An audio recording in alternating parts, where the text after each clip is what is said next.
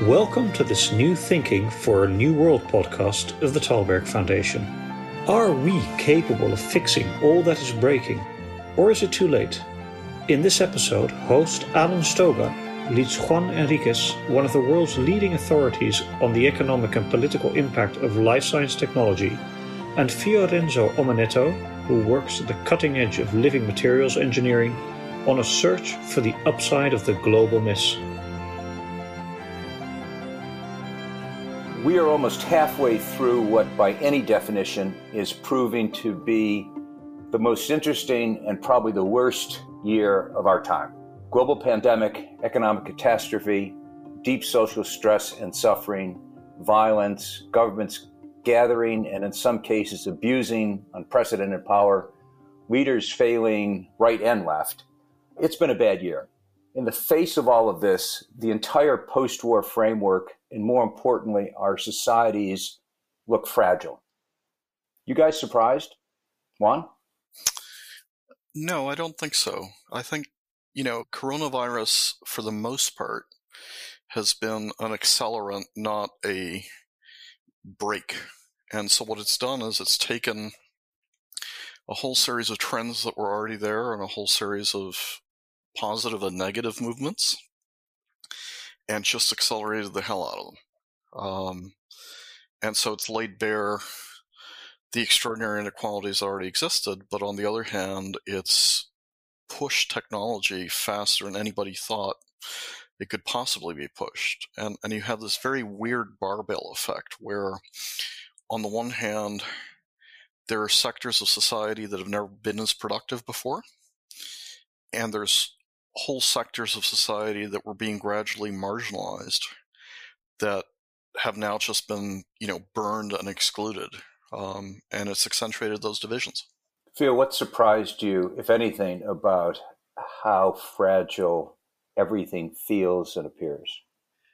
Well, I don't know necessarily that it was a surprise. I think I'm disoriented a little bit because it's a confluence. It's really a confluence of effects. There's multiple things that are happening at the same time. And my observation was that this particular moment has been an amplifier of emotions, as was said before. Trends that were there accelerated, but certainly also a lot of the MOs of people involved have been amplified to the extreme, which brings really to bear a lot of the unstable equilibrium that we have been teetering on for some time. And we tend to look really more at the visceral emotions. So we tend to focus a lot on things that are going bad. Well, I mean, how could you not in a pandemic, in pandemic times, right? And when economic downturn and stress and racism and so on and so forth. But, the eternal optimist in me always thinks about the amplifier of good emotions. I think there's, to me, you're disoriented, but then you tend to try to react and try to find ways to action. And so I wasn't completely surprised because I thought that we were doing a complex social dance to begin with, to put it mildly. But I still remain, in face of all the, of all the abuse and violence and disease, I still remain very hopeful that the same amplifier of emotions is going to lead us out of this with opportunity. Let me ask you both about one word you just used, Fio, which is we. There is a sense about the moment that we're all in this together. That is to say, by definition, a pandemic has the potential to infect anyone. The flip side, and Juan already touched on it, is that it's not really true. It does have the potential to hit anyone, but those with means are able to protect themselves much better. And we've seen from the death rates, the best way to die in this pandemic is to be old, to be black, to be poor. And that's not just in the United States, that's across the world. And I want to keep this a global conversation. So let's talk about we. Is there a we? So One of the things that a lot of countries have been doing for the last century is redefining their borders. So 3/4 of the flags, borders, and anthems in this world were not at the United Nations a century ago. And country after country is having debates amidst its citizen shareholders. Do we really belong to this national project? And so you've watched, the Balkans become a series of different countries, but you've also watched this debate play out across Canada. You've watched this debate play out across the Basques, the Catalans, the Northern Italians, Corsica, Scotland, etc., etc.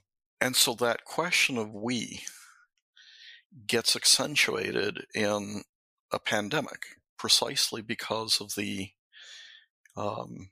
dynamics which you're talking about, where on the one hand, societies are being ripped apart in those who are white-collar remote workers and those who are quote-unquote essential workers who still have to be exposed every day, and those who now are not workers. And you have these, enormous buckets of society that are experiencing a completely different pandemic. And you're layering that on top of a political system that was already thriving on spending billions of dollars dividing people, convincing 51% of the country in the United States and in Britain and in a series of other places that you're not like the others, that you belong to this tribe and you shouldn't even talk to that tribe. You should never identify with that tribe. You should never be a part of that tribe. Everything that tribe does, from wearing face masks or not wearing face masks, or accepting X or Y belief vis-a-vis people who are religious or people who are gay or people who are X or Y, this division has just been brutalized and accentuated and magnified by the non-we of this pandemic. Well, and I can add to that it's particularly jarring because we is what we need to get out of this. And this is probably one of the most challenging aspects of the transition between a pre-COVID world and where we are right now. We have lived with the illusion of being global. And I think that it's important to come and think about how do we cooperate? How do we redesign cooperation between all of these factions to save ourselves in these types of circumstances? I'm going to push back really hard on that and then ask Juan his view, because you used the word we again. I see very little evidence anywhere that there is a push towards global solutions for almost anything. We three are card-carrying members of the global elite, and most of our friends are card-carrying members of that elite and believe firmly in global solutions. But I think we're a minority of a minority of a minority. Who's going to make the case? Where are they going to make it? And how are they going to carry that global flag that, Theo, you want to see raised once again? Juan?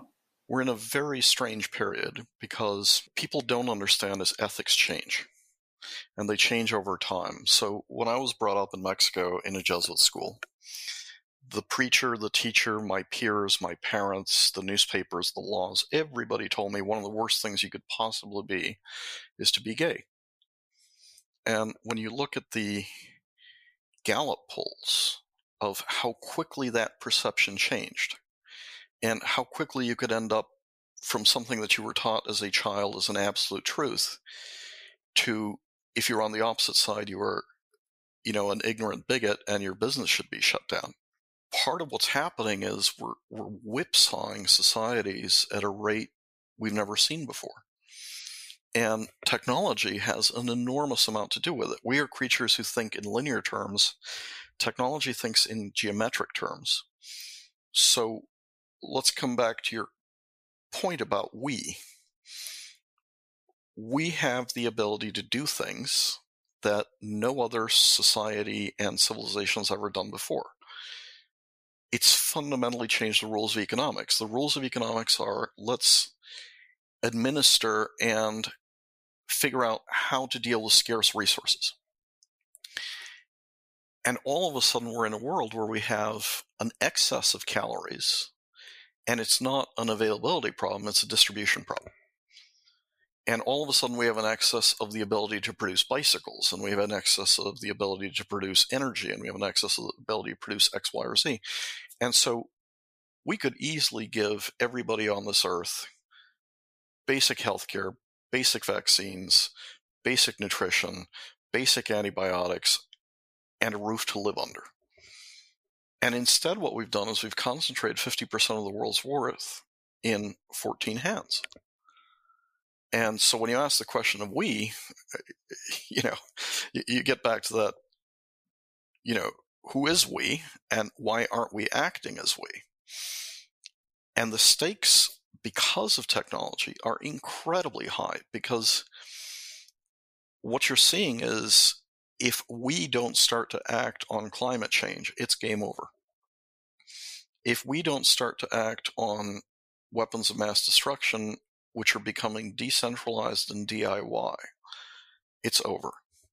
If we don't start to act on, let's not leave big chunks of the world behind because a wall's not going to stop a pandemic, it's game over. So on the one hand, we have the instruments. On the other hand, the stakes have never been higher if we don't act as we. Theo, you are an engineer. You make things and you look at problems. How do you, as someone who is very much about solving problems, how do you start solving this problem? Well, it's interesting to ride the wave of this discussion, right? And if I think about solutions, so if I think about how to make a dent in the current situation with some actionable, diagnostic, job creation, new technology, sustainable path to help save our planet or whatever. There are still two aspects to this. There's the technological innovation aspect, which is something that is born in a lab and stays in the lab and is demonstrated in the lab and has its own sphere of influence. And then there is adoption. There is adoption and propagation of this technology, and then there is and when it spreads to the world, and that's when you start weaving what you do into the social fabric, and then you start making an impact. These two things sometimes are sometimes disconnected, and there's a bridge between one and the other that involves non-technical aspects. You start with discovery, you engineer a solution, and then you go for adoption, and adoption then becomes socially accepted through regulation, through policy, through distribution channels. And I think these are some of the things that come that I think about in terms of trying in terms of what's next, in order to do good, in order to find a diagnostic, a vaccine, a sustainable process that will save the planet, that will reduce our carbon footprint, in order to provide opportunities to people where that traditionally did not have opportunities, and create new markets, new jobs, and a new path towards wealth and welfare. You have to go beyond the lab, and you have to enter into the social and political fabric of today's economics. And these are the things that I think are tremendous challenges, tremendous opportunities, and have also the highest barriers to entry because we haven't defined a we. The engineer, the scientist, the innovator as activist.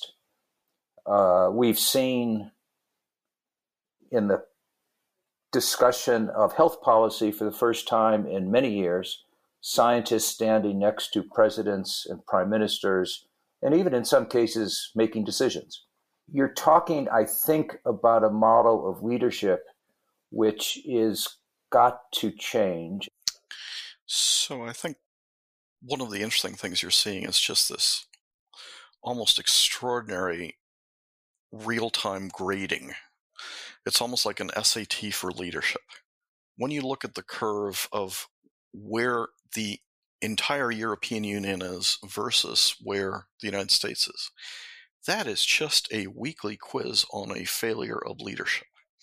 And I think one of the things that you're going to see that, could lead to we is this is really hurting every international business on a massive scale. And you're going to hear more and more business leaders whose job it is not to lead countries, it's not to find public policies, suddenly figure out, oh my God, if I just let this go and I don't get involved, it is just going to destroy everything that I've built. This whole concept of I can build a medieval city and a medieval city works, and I don't really need, the region around it, and I don't really need the country around it, and I don't really need the rest of the world. That didn't work back then, and it doesn't work today. And we are going to see value destruction events, the likes of which we have never seen, if we don't get this leadership gap and these dunces who are getting D's every week or F's every week to act in a different way. Let's drill down on the United States. You both have the opportunity to look at the states as people who live here, but as people who aren't from here. Mexico, Italy, respectively. What do you think all in the future is? Well, I guess I've always seen America as an exceptional place and that did things exceptionally. So when there's a crisis, it's an exceptional crisis as well. I tend to be always optimistic. I always think that we hear a lot about the bad, but I think that if I go by my theory that these trying times have amplified emotions and they've amplified attitudes, I think that they are also amplifying good attitudes as well. And so I am still hopeful in an exceptional recovery. Now, I know that this may sound a little bit naive, but I don't think it's completely out of the question. I don't think it's going to be smooth sailing. I think that some of the things that Juan alluded to stand in the way, and may prove to be very, very large obstacles to overcome. However, I don't know. I think it's still, at the risk of sounding naive and romantic, I still think that there is an attitude of defiance in the face of danger that takes on very troubling aspects sometimes for people that go out in public and defy a virus by not wearing a mask, for example. But there is that same fearlessness in also trying to resurrect something that seems to have no pulse, and that is what I'm hoping for, quite frankly. So, look, back in 2005, I was very worried about some of the trends in the United States because I was watching great countries fall apart. And so let me start from the premise. It would be a disaster, not just for the United States, but for the world, if the United States fell apart and didn't recover, a leadership position that has certainly had its flaws. But this has been a beacon for so many people. It's been a beacon for some of the smartest minds in the world. It's been a beacon of entrepreneurship. It's been a beacon of eventual acceptance of some immigrants. It's getting, I think, better decade by decade. And boy, that is a hard statement to make right now. But when I think about, some of the most controversial stuff even going on today with the protests, with Black Lives Matter, and I think, okay, would the average minority be better off if you had a time machine and you plopped them down in the 1960s? Or you plop them down in the 1940s, or you plop them down in the 1920s, or you plop them down in the 1850s? The answer is no. There are horrible things going on. There is stuff which is inexcusable going on. But the resources that you have, with every cell phone becoming a broadcast station, with the ability to reach 1 million people about the plight of an individual, are resources that we just never had before. And so, again, technology changes our notion of what is acceptable and what is not acceptable. So, at the risk of angering a lot of activists, the United States is seriously flawed.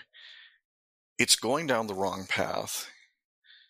But on the whole, if you had to bet $10,000 and not touch it for the next 30 years and just put it into an ETF in a country, I would probably put that, for my grandkids in a US ETF, because I think this country will come back. I think this country does have values that get strained, that get pulled, that gets folded, spindled, and mutilated. But I also think the arc of history has taken this place and will reverse the 42% drop in visas for foreign students, because they're the fuel for, the energy of this country in waves of Finns and Germans and Irish and Italians and Mexicans. That's what's made this country great. And it's that ability to attract, to serve as a model, that the rest of the world is kind of looking in despair at, where the hell did you guys go? That's the fuel for we. Yeah, we are stronger together. We are not stronger if we beat some other people, if some people are poor, if some people don't get health care, if people don't have housing, if people are angry. We are not stronger because we hurt other people. And that bullying, nasty, evil undercurrent that sometimes comes out of the United States, it's a dark undercurrent, but it's not the whole country, and it's certainly not we. To inject a historical note, empires do overextend and decline. That is the great arc of history. It's possible that we, the United States, have reached our limit, that we lost that spark that you talked about, and that ability to integrate and make something more from than the body politic might otherwise have achieved. Theo, why is that wrong? I think as much as we try to build walls and we try to seek comfort locally, technology has made us global, whether we like it or not. And this did not exist in the Chinese Empire, the Roman Empire, the British Empire. We are grown very dependent on one another globally. And so taking if, and I would argue that the United States is at the center, is the epicenter of this revolution, whether we like it or not, and has enabled a lot of this connectivity, and it redefines who we are. It redefines the way that we think, that we report, that we relate, that we come together with ethical values or ethical disagreements. So I think we redefined maybe what the identity of a nation is, but I don't think that it's a localized decline. An empire falls and another one rises. I think that if I think that if an empire, to echo a little bit of what Juan was saying, if the United States goes into a tailspin, the world is following in step, because the system is very, very symbiotic, and so it's going to be a global search for a new balance point. I would argue. To go for full circle to where we started, this is the first truly global challenge to the hyperglobal period. Arguably, we're failing it spectacularly, and sometimes failure is the seeds for future success. Well, I think the success, I can give a silly technological analogy. If when technology is successful, you forget about it, right? It weaves itself in the fabric of your life, and you just forget about it. And taking things for granted always moves your center of thought in a different context, and that may be good, or it may be not so good if you forget why and how you got to the place that you got to. So forgetting that your car has a dipstick means that at a certain point, once you take it for granted and your car doesn't work anymore, then you're forced to think again about how an engine works. And maybe this moment is we are forced to think about how our systems work, how our ethics values have been defined, how the society that we live in, that we might have taken for granted in some cases conveniently because we don't perceive the injustice that exists in other parts of society, then here we are now questioning how our car works. And so I think it's a positive thing. I think you learn again and you build it better. What have you most missed during the lockdown? Juan? So I think just being able to exchange ideas with people you care about.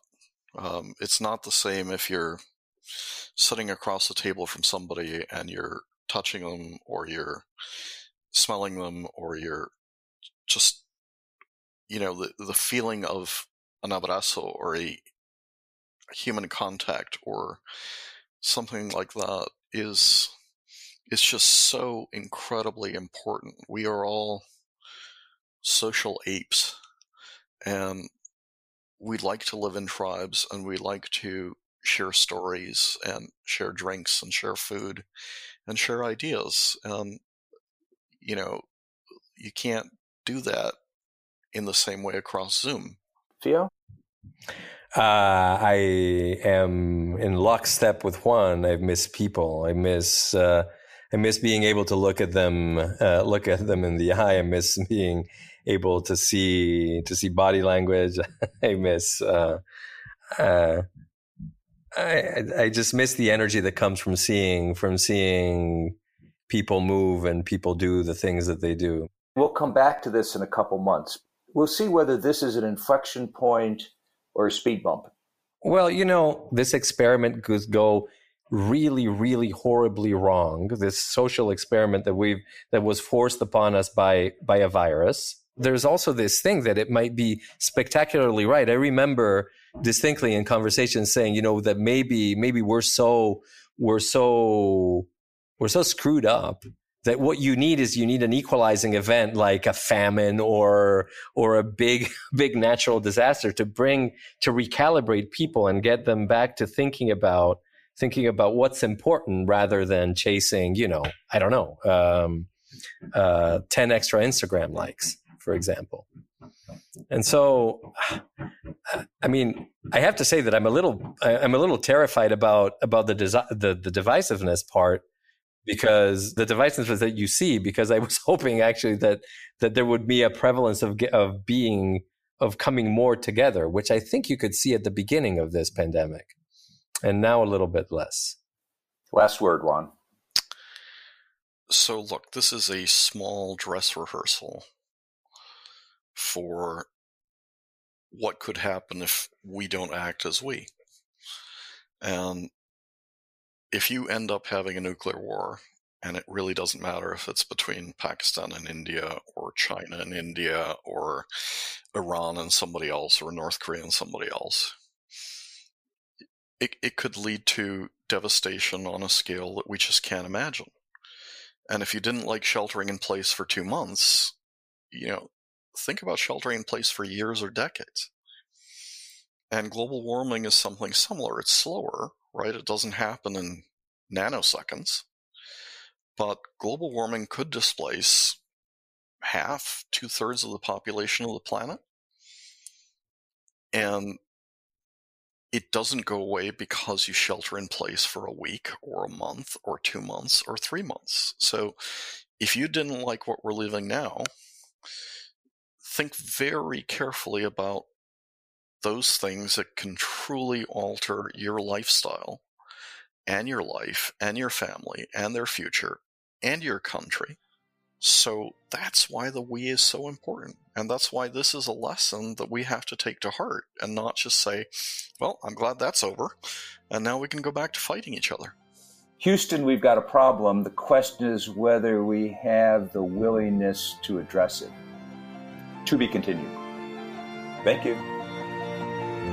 Thank you for listening to this episode of the New Thinking for a New World podcast. We welcome your comments, and please subscribe to other episodes in the podcast app of your choice. This podcast was made possible with the generous support of the Stavros Niarchos Foundation.